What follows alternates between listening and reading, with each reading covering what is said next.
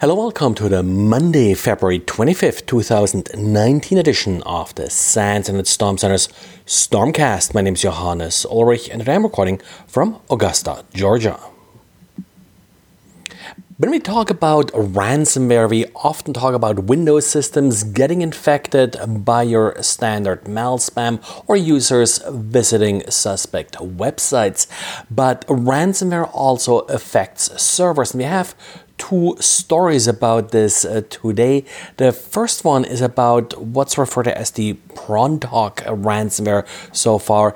It appears to only affect Linux servers so far. However, very little is known about this ransomware, so not necessarily sure whether it's targeting the Linux servers, how it's targeting them.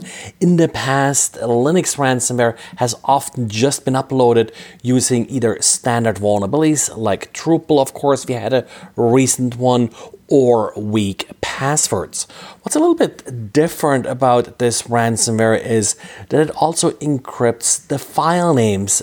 But of course, encrypted file names may include binary characters that are not printable or allowable as a file name. So what they're doing actually, they're then URL encoding these file names to allow for these odd byte values. Also, the files themselves appear to be encrypted and then base 64 encoded. Not really sure why they do this, but maybe again, they're trying to make this a little bit easier on the encoding side, or just the crypto library that they use produces base 64 encoded output. The second, ransomware targeting Linux devices, goes according to the Bleeping Computer Forum by the name of Cryptor and targets ancient D-Link devices, in particular DNS 320 devices, using a vulnerability that was originally discovered in 2012. However, these DNS 320 devices are no longer supported, and I don't think that an updated firmware was ever released for these devices. So if you still have one, then you are very vulnerable. On the other hand, not really clear if any unexploited vulnerable devices are still around. The exploit is trivial. Essentially, with these devices, nothing in the CGI bin directory is authenticated. So, of course, there are scripts in this directory that will execute arbitrary commands, and these scripts are then used in order to execute the crypto ransomware in this case. Crypto ransomware on these network storage devices, of course, has always been sort of a hot topic. Synolocker was probably the biggest one out there that sort of made the news a couple of years ago. And in that case, people sort of got lucky in the bad guy actually releasing the crypto keys for free. And as I always say about these devices, they should never be exposed to the internet directly, even if they are fully patched. And Proofpoint is reporting how some bad actors are using LinkedIn in order to make their malware more plausible and trick users into installing it. The way this works is that the victim will first be contacted via LinkedIn, and they're being told that, well, there is a new job offer for them, some similar job that they already have, and if they would like to know more about it.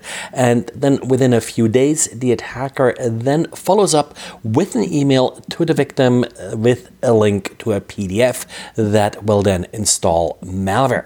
The entire job offer and resume trick, of course, has been quite old and probably sort of running its course to some extent based on people kind of being aware of this. But what we do see more often are sort of these multi-stage phishing campaigns, even in not very targeted campaigns where the attacker will first send a benign message to start a conversation with the victim and then follow up at some point with a malicious link. In this case, of course, the use of LinkedIn is also helping the attacker to establish some kind of rapport with the victim. Not clear if the attackers are using accounts that they set up themselves or if they are using stolen accounts, which of course makes it even more plausible if someone that you had already some relationship, some message exchange exchanges with in the past is all of a sudden sending you this job offer. The text I don't really consider all that sophisticated that was posted here by Proofpoint, and is very sort of similar in being somewhat generic to some of the mail spam emails that you probably have seen with unsolicited resumes or job offers. Well, this is it for today. Thanks again for listening, and talk to you again tomorrow. Bye.